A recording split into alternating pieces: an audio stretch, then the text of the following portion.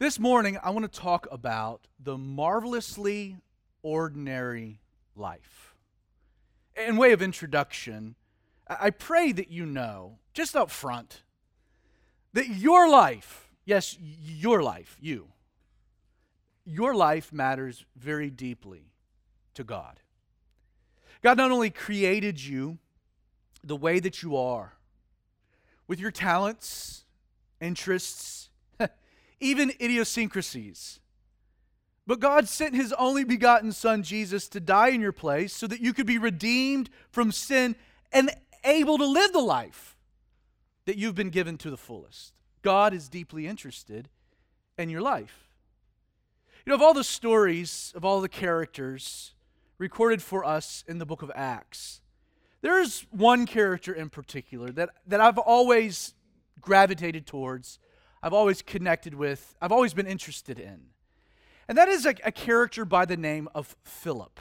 Now, here's why I love Philip. Philip was not one of the original 12 apostles. He wasn't on the A team.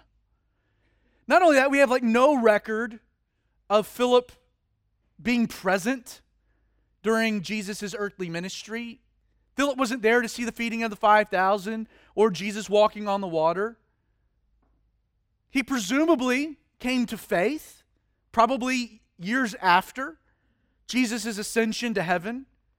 I mean, Philip is what you might call the prototypical second generation believer.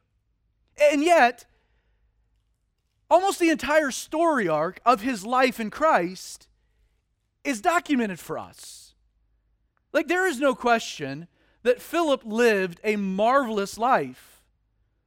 But the reason that his life has been written down, recorded in Scripture, inspired by the Holy Spirit, for Christians to read, not just this morning, but down through the centuries, for us to consider. Yes, a marvelous life. But the reason it's recorded, documented for us, is how starkly ordinary it really is. How ordinary Philip's life, while marvelous, how ordinary his life is for anyone that would dare do the same. Follow Jesus on a crazy journey of faith. Philip did live a marvelously ordinary life. Now, not to be confused, there was a Philip that was one of the A-team members. There was an apostle, Philip. This is not our man, our character. In fact, Philip is first introduced to us in the first several verses of Acts chapter 6. We read that in those days, when the number of the disciples was multiplying, there arose a complaint against the Hebrews by the Hellenists, because their widows were being neglected in the daily distribution. So the 12, being the apostles, summoned the multitude, the church, together, and they said, "It's not desirable, preferable, that we should leave the word of God and serve tables. Therefore, we need help. So seek out from among you 7 men of good reputation, full of the Holy Spirit, full of wisdom, whom we may appoint over this business, so that we can give ourselves continually to prayer and to the ministry of the word." And this saying pleased the whole church, the multitude.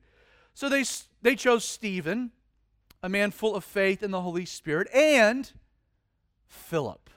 First introduction of our main character. Now, I mentioned it in the intro, but it bears repeating. Biblically, we know absolutely nothing about Philip before this mention. We don't know anything about his upbringing. We know he's Jewish.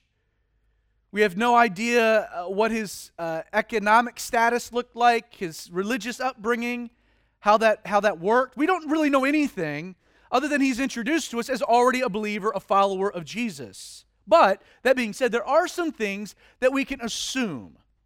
Whether it was on the day of Pentecost, when Peter boldly preached an amazing sermon and 3,000 souls were saved, or whether it was on some other occasion, there was a moment in time when Philip, he heard the gospel preached, the good news of Jesus, and something stirred in his heart.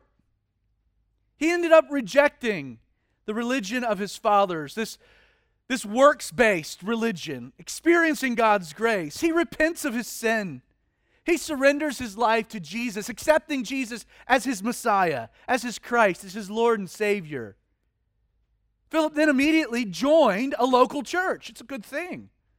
The Jerusalem church was really the only church at that point, so it was a good place to start. And then you can imagine that as this young man's plugging in, he gets discipled. I like to think he's discipled, by one of the apostles, but maybe not. Maybe it was just another elderly man, an older man within the church that kind of took him under his wing. And then as the process of time started to play itself out, Philip, this new believer, full of exuberance and excitement about the Lord, he just starts looking for practical ways that he can serve. Hey, I'm coming to this church. I just don't want to be a consumer. I want to be a contributor. I want to give as much as I'm receiving. So he does. He just starts looking for needs, and he practically meets those needs. It's with that in mind, you should note, and again, this is why I think Philip is so relatable, that his story, it begins no different than yours or mine. Again, Philip's not one of the original 12. The Bible doesn't indicate he has any type of unique pedigree. Philip doesn't have formal training. He's not like James or Jude, who were half-brothers with Jesus. That kind of gave you some clout up front. Like, I grew up with the Messiah. This is not so with Philip. He's just a normal guy. No formal training, no seminary, didn't possess a degree in theology. And in fact, Philip, nowhere in the Scriptures is even referred to as being an elder, a pastor. There's not a pastoral epistle written by Paul to Philip. We don't have any of his sermons, in fact, recorded in Scripture. See, Philip, he just was living out, again, what you might just call an ordinary Christian experience. Came to faith in Jesus, plugged into a local church, started serving faithfully. But what's interesting is over time, Luke, who's the author of Acts, he tells us that because Philip had come to demonstrate in the church community a good reputation among his friends and peers, and was known as being a man that was full of the Holy Spirit, that was full of wisdom. When this need arose that necessitated the apostles come to the church and say, guys, the church is growing, the needs are expounding, things are being neglected. That's not good. We can't do it all. We need some help. Choose out 7 men. When that edict was placed out there, when the challenge was laid out, the church looking around, what happens? Seek out from among you 7 men. And they're like, Philip. Yeah, Philip here, he's chosen to be a deacon. Now, if you desire to live the marvelously ordinary life, you should keep in mind that Philip, he was chosen for this new position for one simple reason. It was a role he was already filling. Like the church needed to appoint men, to be designated doers. So they're looking around, man, we need some guys that are doing some things, and a good place to maybe look would be the guys that are already doing some things. Might be a good place, right? We need some designated doers. We already got some doers. Philip happens to be one of them. He's already living this out, already fulfilling the role. So, hey, man, let's just give him the position. You see, Philip was chosen to be a deacon. Why? He was already a deacon. He was already serving. He was already filling the role. Like the first movement that you should take note of in Philip's marvelously ordinary life, when he goes from just being a member of the church to now actually possessing kind of a measure of authority, it occurred because of his simple faithfulness. Faithfulness. Philip wasn't looking for a title to fulfill a role. He was fulfilling a role, and then the church came along and gave him a title. He was just being faithful, simple faithfulness. Philip was faithful over a little, so God decided to increase his plate. Now, the next time that we see Philip, it comes at the beginning of Acts chapter 8. Now, it's likely, for some context, that Philip has been serving as a deacon for probably a number of years. He's a table waiter, taking care of the practical needs. When we read, at that time, or during this season, and this follows, you should note, the murder of one of Philip's close buddies, one of the other deacons, a guy named Stephen. We're told at that time, after Stephen's martyrdom, a great persecution arose against the church, which was at Jerusalem. And so the believers there were scattered throughout the regions of Judea and Samaria. These are some of the areas around Jerusalem. Everyone except the apostles. Moving a little forward, as for Saul, the man making havoc of the church, he entered every house, he dragged off men and women, was committing them to prison. Therefore, we're told that those who were scattered went everywhere. But note, preaching the word. Then Philip, again our man, went down to Samaria and preached Christ to them. And the multitudes with one accord heeded the things spoken by Philip, hearing and seeing the miracles which he did. For unclean spirits, crying with a loud voice, came out of many who were possessed, and many who were paralyzed and lame were healed. And there was great joy in that city. With regards to the marvelously ordinary life, don't miss how this second movement in Philip's life arose. It was not free choice. It was not something he was planning. It wasn't a calendar reminder, didn't bring it to his attention. No. Instead, a very difficult circumstance arose that was completely out of his control. Persecution. And it was this that forced him to move. He didn't want to. He had his church home and community and role, but circumstances demanded it. He had to leave Jerusalem, and he ends up, we're told, in Samaria. You can imagine that life for Philip had been good up to this point in Jerusalem. I mean, he's part of the church. His ministry was fruitful. It was growing.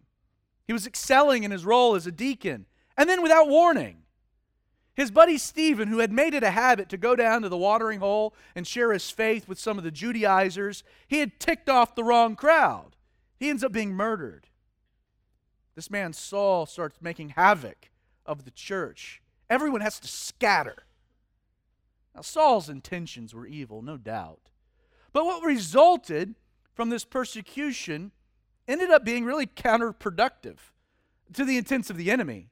You see, instead of squelching the gospel, this scattering of believers only increased its spread. A fire had been blazed, had been ignited, was burning brightly. They tried to snuff it out, but embers flew everywhere, set the region on fire. As we just read, this persecution forced not just Philip, but everyone to scatter, and they preached the gospel. Philip going to Samaria, preaching Christ. You know, almost overnight, and without really any forcing of the issue, I mean, this was not part of his 10-year plan, Philip the deacon now finds himself Philip the preacher. Like the man who had been charged with waiting tables and cleaning toilets now finds himself cast into the mission field. And he was powerless over this choice. But he embraced his call. You know, as you seek to live out, again, the marvelously ordinary life, never forget that any event or circumstance that might be out of your control, and there are many, aren't there? Even those events, those moments, those things remain very much in His. Yes, it might be out of your control, but it's not out of His control. And since this is the case, you can always trust, even in the difficult times, that whatever situation you might be facing, whatever difficulty you might be trying to endure, whatever obstacle that's in your way, as daunting, as challenging, as frustrating as it might be, you can trust, you can step back and say, you know, God, you're in control, meaning that this is part of your will for my life. Like with everything that had happened in Philip's life, he could have been bitter. And you could have related to that to a degree. Like he could have been angry at God. His friend, one of his best friends, had just been murdered. The church that he loved was under attack. Philip had been forced not just to leave his job, but his ministry and his home, and now he's in an unfamiliar city. He's in Samaria. And yet, this is what I love about Philip. Philip saw this poor turn of luck as being a potential opportunity. Like the moment he arrives in Samaria, we're told, what does Philip do? He preached Christ to them. I love the fact that Philip simply preached Christ. You know, that's a message that you can all preach.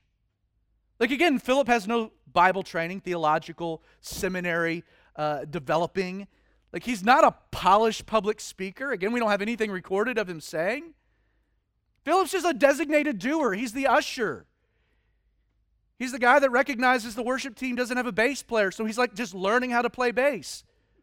On the side, he's a mechanic. He's just a normal guy doing normal things, ordinary things.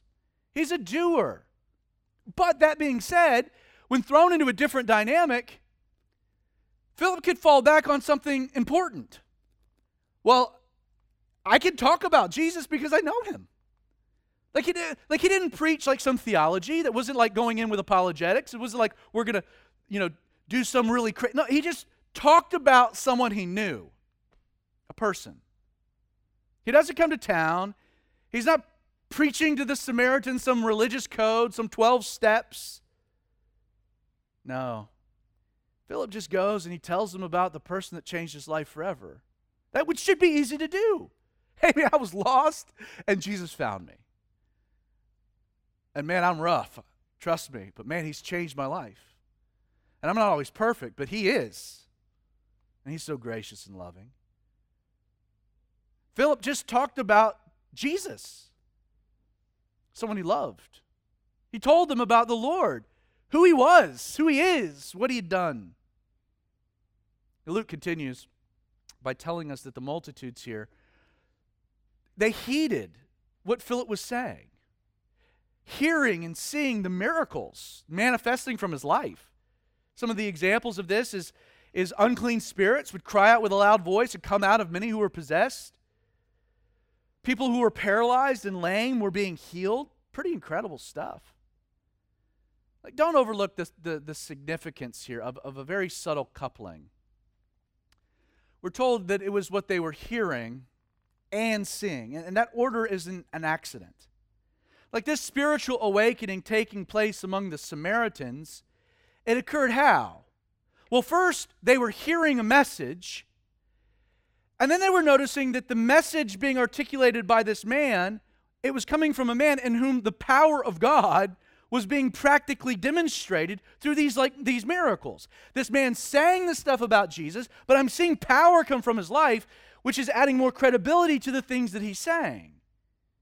You know, as a preacher, Philip did more than just tell the Samaritans about Jesus. His life demonstrated a power that could be seen. Like, in a profound way, Philip's life validated his message. And his message was consistent with the life that he lived. Philip preached Christ. And he didn't do it from just an intellectual basis. He preached Christ from the experiential. He spoke of a Christ that he knew and a Christ that was transforming him and working through him. I should ask, what makes your life any different from the unbelieving world around you? Is there a difference? Like, do people see something different in you? The joy of the Lord? A peace that can only be described as otherworldly? Do you demonstrate day in and day out in normal interactions the grace of God and the love of the Father? Are you a conduit of those things? When people encounter you, do they get a taste of the Lord? Like, consider, if people were only reaching conclusions about Jesus by looking at your life, what conclusions about Jesus would they reach? I've mentioned this before, but this is what so many get wrong when it comes to witnessing. Witnessing. Like when I say witnessing, what do you immediately think about? You think about guys with black slacks and skinny ties riding bicycles through your neighborhood.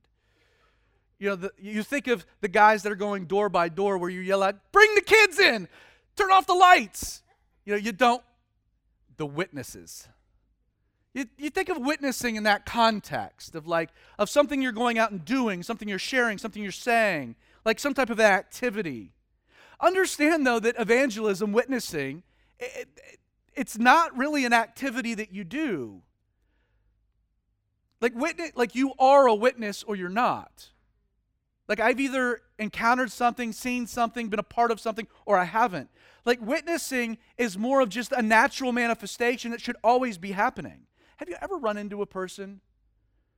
This happened to me at like McDonald's, where I'm in the drive-thru trying to get a McRib. Delicious. Jesus and the McRib. 2 things that'll change your life. And I'm talking to the lady on the other side of the counter, I'm talking through the drive-thru line, the speaker. And you could hear something in her voice. There was a happiness, a joy. There was something about that lady. Like, man, you're working at McDonald's, but you're happy. And I finally get to the window, and I'm there, and there's not like a big line or anything, so I'm not. And I start talking to this lady. I mean, you seem like you're full of joy. Oh, she's like, I am. I was like, I can't help but ask. You follow Jesus, don't you? She said, I sure do. I'm filled with the Spirit. Have you run into people where you're like, man, they don't even have to say anything for me to know? That there's something about the countenance, something about their demeanor. That's witnessing. Like you are a witness. Sometimes you do witnessing, but you are a witness. You have a light that should just shine forth naturally. In his book, The Work of the Pastor, William Still, he wrote the following. I like it. He says, my whole view of the Christian's responsibility for primary evangelism is founded upon the belief that the greatest evangelic and pastoral agency in the world is the Holy Spirit dwelling naturally in God's children, so that Christ shines out of them all the time. We have to let our light shine. Not hide it, certainly not flash it, which draws attention to ourselves. Let its beam blaze out like a lighthouse, believing that Jesus Christ is witnessing through us in into the world. Since Saul had initiated this great persecution in Jerusalem, Philip, he finds himself in Samaria, and he's the central figure of something amazing. Really, historically, this would be the second kind of great awakening. You're the first one on the day of Pentecost, this first initial outpouring of the Holy Spirit. But now in Samaria, you had this new movement of God. Jesus did say to go to Jerusalem, wait for the power of the Holy Spirit, and then from Jerusalem, go to Judea, Samaria, to the ends of the earth. These are the natural progressions. And Philip is the tip of the spear. He's gone into this forbidden area with the gospel of Jesus. Through events not of his own making, Philip the deacon becomes Philip the preacher. He's called, he's commissioned, and then he reaps an incredible harvest. The entire city is filled with joy because of the work and the influence and the impact of this one man. To say that this Samaritan church was blowing up would have been an understatement. Philip the deacon, now Philip the preacher, he's pastoring, leading a church that is radically changing the city. Attendance is bursting at the seams. It's the hottest place to be on a Sunday morning. Attendance and conversion rates are through the roof. This church was new. It was fresh. It was trendy. Philip is in the spotlight, man. He's the pastor of a megachurch. This church is rocking and rolling. Philip's ministry has never been better. Look at verse 26 of chapter 8.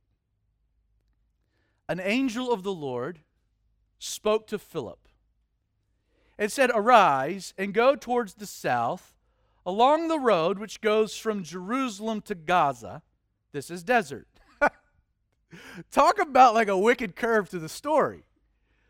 Like God abruptly interrupts this season of a vibrant ministry by sending an angel to Philip with very specific instructions. You're going to have to leave Samaria. I need you to leave Samaria. Immediately leave Samaria. And if that weren't enough, notice the particulars of kind of his new marching orders. The destination wouldn't be like the populated cities of Jerusalem or let's say even Gaza. Instead, his destination, you need to leave Samaria, leave this work, leave this church, leave what's happening right here, and I need you to go to the road between the two. This is such a bizarre directive that Luke even kind of goes out of his way in recording this to point out that this wasn't just a trek of road. This was a trek of road through the desert. Let's be real, these instructions probably didn't make any sense, right? Why would God remove Philip, who's in the midst of this incredible work, and send him to a place that was literally unpopulated? Philip's like, I got two things going for me, man. I'm a good doer.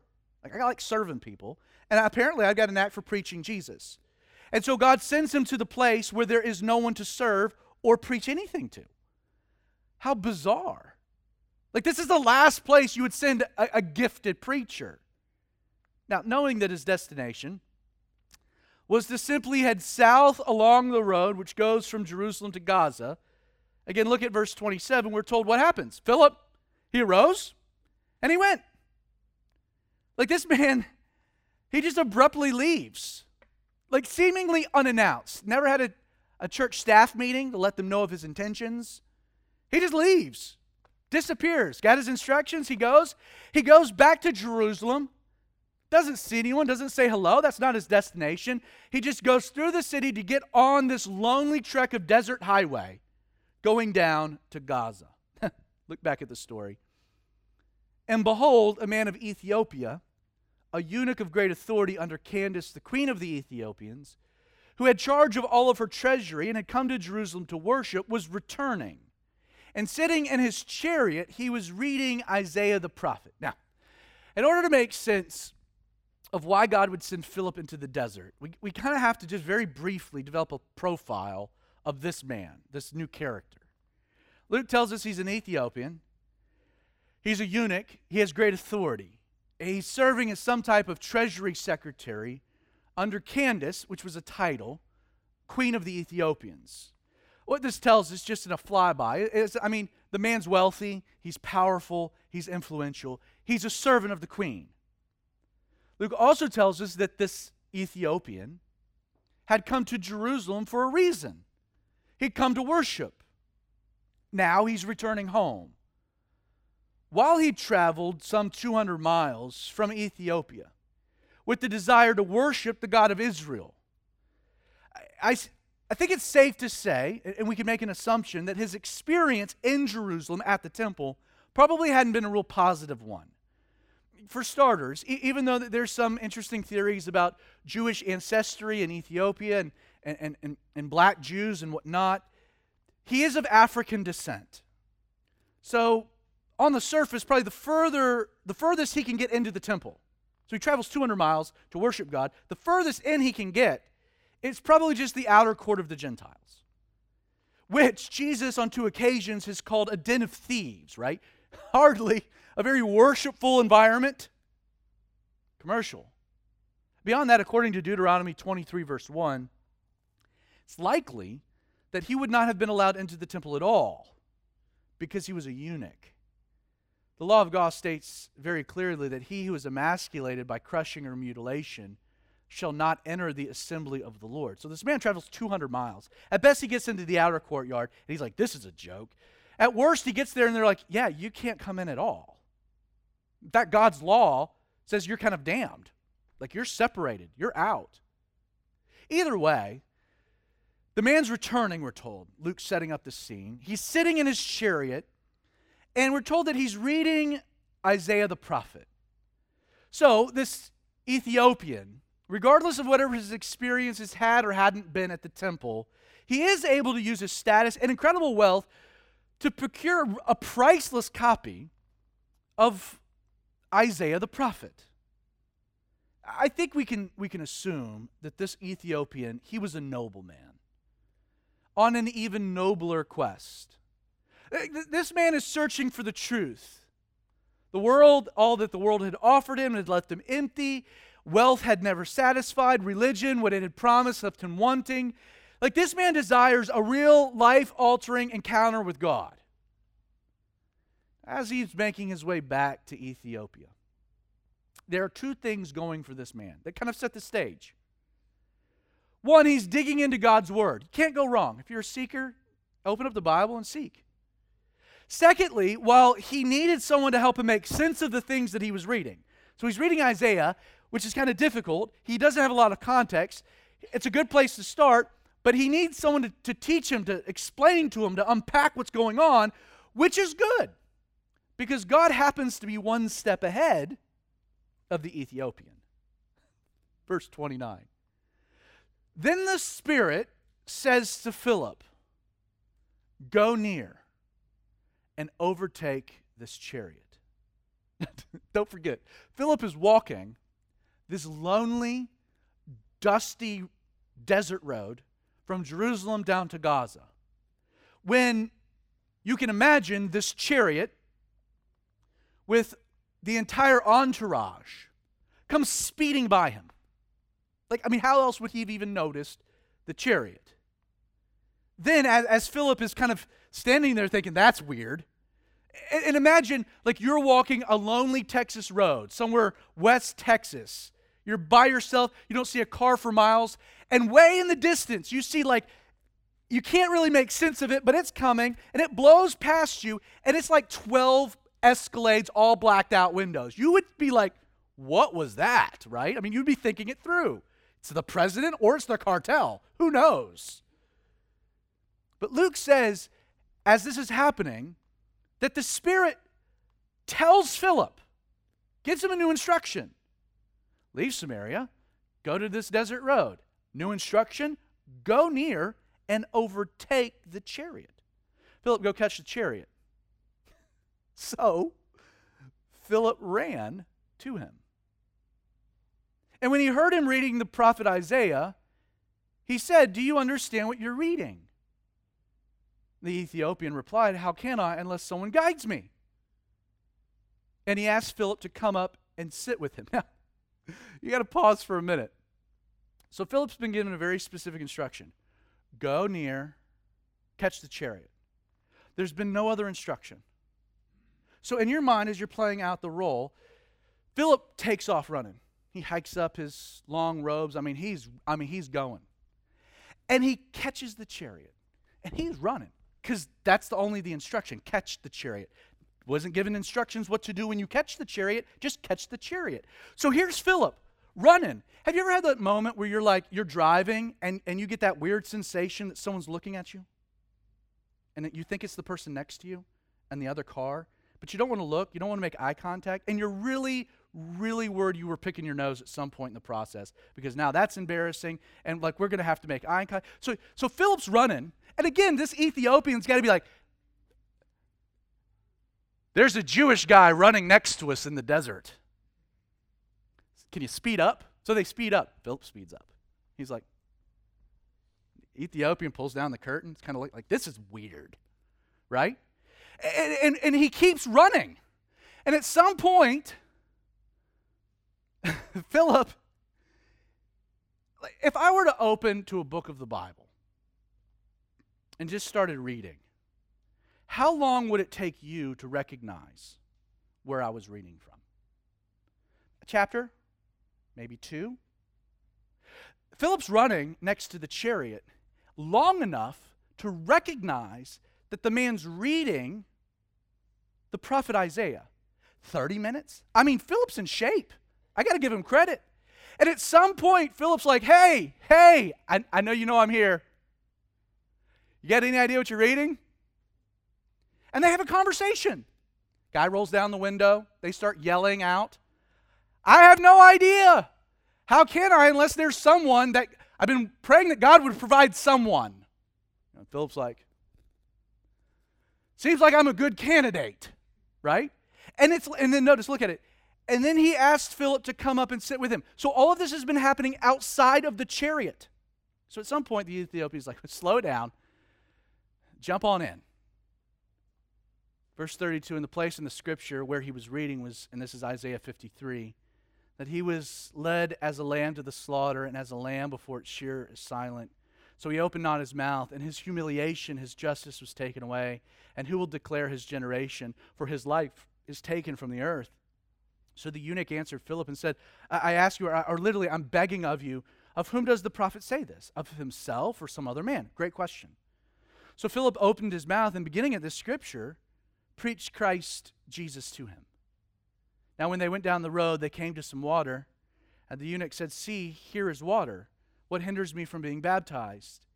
Then Philip said, if you believe with all your heart, you may. And he answered and said, I believe that Jesus Christ is the Son of God. So the man commanded the chariot to stand still, and both Philip and the eunuch went down into the water, and he was baptized. You'll talk about the marvelously ordinary life. While Philip only saw a lonely desert road stretching from Jerusalem to Gaza, God knew that there would be a man, a seeker, a man from Ethiopia, traveling this very road at this very moment in desperate need of someone to share the gospel with him from the passage he happened to be reading in Isaiah 53. Unbeknownst to Philip, God had another harvest that was primed for the reaping. Though many in the same position would have maybe been hesitant. You know, if you're Philip and you're in Samaria and you get this leave. You're like, but I'm being successful, right? Like you might be hesitant. Like I got to really think this through. Obedience would take him from this amazing work. It would take him from a position of security to uncertainty, from a sure thing to a who knows, from a hotbed of success to a desert. But man, Philip heard the instruction and he didn't hesitate. He acted immediately. You know, this third movement to Philip's marvelously ordinary life, it was only possible because he was willing to obey God's word. God spoke, he took it for real, and he obeyed. Like, don't overlook the fact that Philip was really only given one word: go. And he went. Philip didn't need an explanation, didn't need a marathon prayer sesh, didn't ask God for the details. Go. That's all Philip needed. Those were his marching orders. You see, Philip, to live the marvelously ordinary life, he trusted God. And he lived in complete and absolute surrender. But I should add that it's evident when you look at Philip that there was a sensitivity to the Holy Spirit. Like, notice this entire story begins with God giving Philip a command that contained a specific destination. What did Philip do? He went to the road. He traveled south as he was told. He waited God to provide further instructions. Then, as a result of his obedience to be exactly where God wanted him to be, he seized the chariot and the Spirit spoke to him, broke the silence. Philip catches the chariot. And once again, Philip obeys the Lord. Simple faith. He runs up, he catches the chariot, he's running alongside of it, waiting for further instruction. Obedient. And then finally, God's purpose started to come into view, way after the fact. He hears the man reading from Isaiah the prophet. He's like, oh Lord, this is why I'm here. You see, if Philip hadn't been sensitive to the Spirit, if he hadn't been obedient, then the exchange that changed this man's life forever would have never happened. You see, Philip understood, and this is important, Philip understood that the best place for him to be was in the will of God. Whatever that happened to be or look like. But he also realized that the only way that he could be in the will of God was to be obedient to God's word and sensitive to the moving of the Holy Spirit. Now, if you're like me, the obvious question that kind of jumps off the page is, how did Philip hear the voice of the Holy Spirit? I mean, Luke says, look at it again. The Spirit said to Philip, go near and overtake this chariot. Like, how is Philip certain that this was actually God's voice speaking to him? Well, that's a study in, for its own self. But I will say this. It could have been audible. I mean, you're in the desert. You can hear the still small voice. Not a lot of noise around you. While unlikely that it was an audible directive, I'm convinced that the answer of being sensitive, hearing the Spirit, it really lies in four. One, in order to hear the Holy Spirit, a person must be first filled with the Holy Spirit. I think that's a given. And then two, and this is a more complicated, I think a person has to be, they have to possess a desire to listen. And then thirdly, I think that it's important to develop a familiarity with his voice. But then in the end, you have to have the boldness, the faith to act upon a particular impression. You must be filled with the Spirit. You have to want to listen. You have to be familiar with his voice. And then you have to act, which is interesting because the only way that you know that it was God's voice is to act. And then when you see his hand, you recognize the voice. I've tried to adopt a little bit of this in my own life, just this kind of radical response to weird impression. I was working on a Bible study. This was a couple years ago. It was like 1 o'clock in the morning. And in the middle of working on my Bible study, I had this random thought, bizarre, wasn't related to anything, about a friend of mine I hadn't spoken to in like 10 years that lives in California. I'm like, well, it's 1 o'clock here. It's subtract 3 hours. I shot him a text message, just out of the blue. Felt like the Lord wanted me to. And I was like, all right, Lord, well, what do you want me to say? Just says, man, just want you to know Jesus loves you and he's proud of you. And immediately my phone rang. An hour before that, he had gotten news that his grandfather had passed away. I hadn't talked to this guy in 10 years. And it's like, wow, what? That was God's voice. I heard, and I'm so glad I acted because when I acted, I saw the hand. So that means, wait a second. You know, the more you do that, the more you begin to pick up on the voice, the more you begin to recognize it. Again, it's a marvelous thing, but the more you do it, the more ordinary it becomes. I'm amazed at really a central idea that this story illustrates. Few people discuss it. But you know, when you look at this story and you kind of take a step back, there's no doubt that God evaluates ministry opportunities and that God determines ministry success. He actually determines a successful, productive, marvelous, ordinary life much different than we do, doesn't he? God sends Philip to a harvest in Samaria, prime for the reaping. Thousands of converts. But then he turns around and he sends the same man to a deserted road for the exact same reason. There was a massive harvest, the Ethiopian. Which means that God evaluates things differently, doesn't he?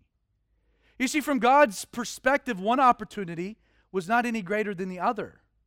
It wasn't the number of conversions, it was just obedience to the one that God had sent you to. See, God uses the same man for both occasions, and I think God does that on purpose. That he uses Philip for this revival in Samaria, and then he moves him to a deserted road because God wants you to know that one person matters.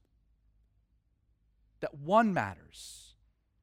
Mass evangelism in Samaria, I'm sure it brought God glory, but it's evident that individual evangelism was just important. Conversion numbers don't always equate to the type of ministry success that God cares about. The Ethiopian is a seeker. He's seeking God. He's desperate. The world ripped him off. Religion left him empty. But God didn't stand idly by, did he? We talk about leaving the 99 to go after the one. This is Philip. Leaving Samaria for what? For one. Why? Because God loved the Ethiopian. He sends Philip. In the book of Acts, this idea of God's heart for one lost soul, it's really interesting. It's on display over and over and over again. Like that God always responds to a genuine seeker by doing what? By sending one of his servants to preach Jesus. The Apostle Peter was sent by God where? To the house of Cornelius, one man and his family. Paul would take the gospel, yes, to a new continent, but why? One man, the man of Macedonia, who I think was the Philippian jailer. In this instance, Philip is taken from Samaria, sent to a desert. What? For one. Jesus is dying to save the world of sin, and he had time for that one thief that needed to be saved. Like, who is Jesus reaching you to send? To reach out to save, to minister to preach Jesus. Yeah, sometimes, and again, I get it, you can become overwhelmed by kind of the entirety of the lost world around us, so much so that we actually lose sight of the one lost soul in front of us. Maybe you haven't been sent to save the world. Maybe you've just been sent to save your neighbor or that one coworker. I'll be bold to say that person right now. That person on your mind, and everyone has one. That one person. Maybe Jesus has sent you to that one person. So like Philip, will you go? And it might take work. Like you might be running next to that chariot for a while. But will you go? Well, there's one final movement to Philip's marvelously ordinary life. And really, it's much different than anything we've seen at this point. Verse 39. Now when they came out of the water, the Spirit of the Lord caught Philip away, so that the eunuch saw him no more, and he went on his way rejoicing. But Philip was found at Astos, and passing through, he preached in all of the cities till he came to Caesarea. According to Luke's account, as soon as the Ethiopian emerges from the water after being baptized, the Spirit of the Lord caught Philip away. This is one of the most strangest, bizarre little tidbits of information in the entire Bible. In fact, the Greek word here, caught away, is harpazo, which means to snatch out. In the Latin, we translate harpazo into raptura, which is where we get the English word raptured. Apparently, God's practicing his rapture technique on Philip just way earlier. He comes out of the water, and the eunuch sees him no more. Philip is snatched away, which we can assume means that his physical body was snatched away and teleported from one location to another. He leaves one place, no one sees him, he pops up in another. Weird. I will say this.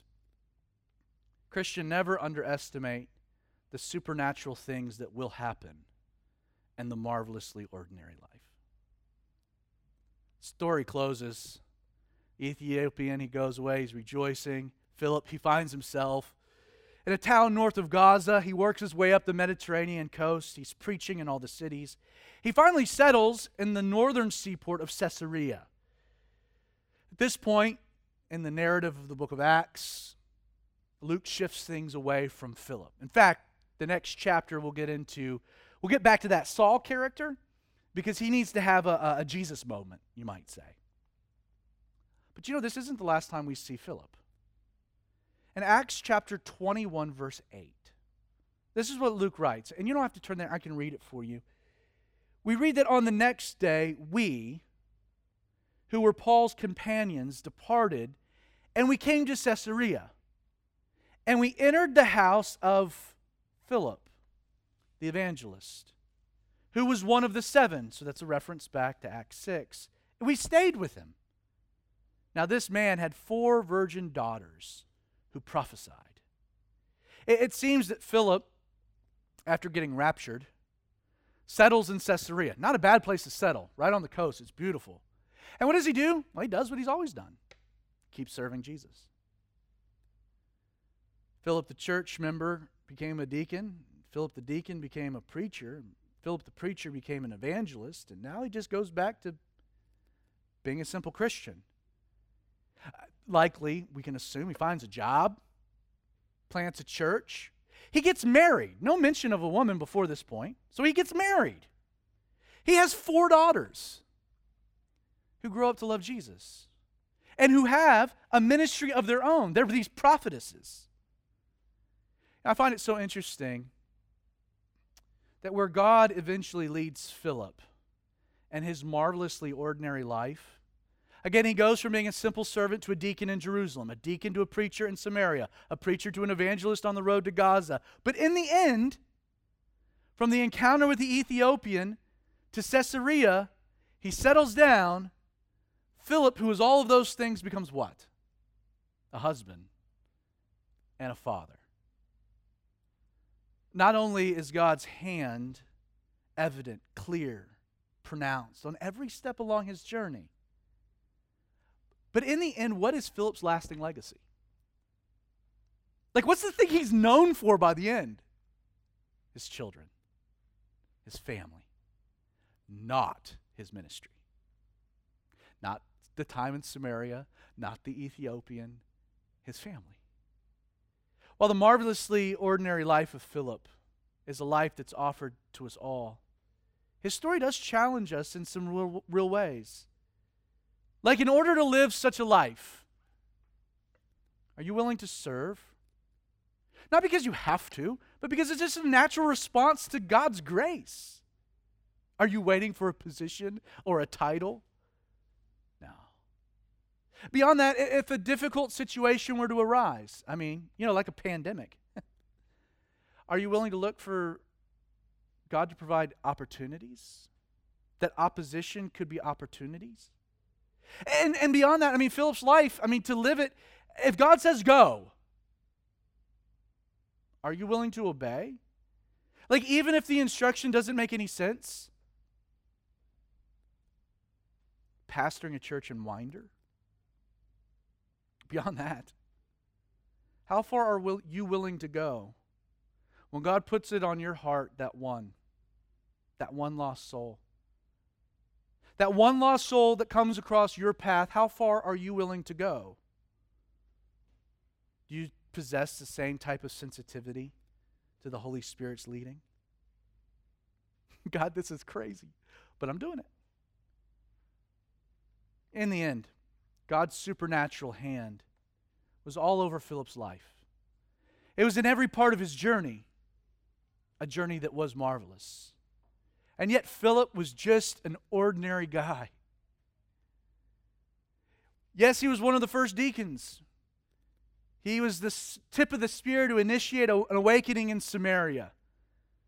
He was central to an Ethiopian coming to know the Lord, which, by the way, that Ethiopian takes the gospel back to Africa.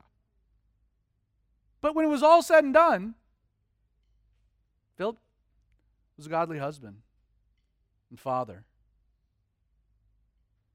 What a life. What a journey. How exciting. The point, Christian, is that the marvelously ordinary life that we see of Philip is the same life that God has for you. So, Father, Lord, we thank you for your word.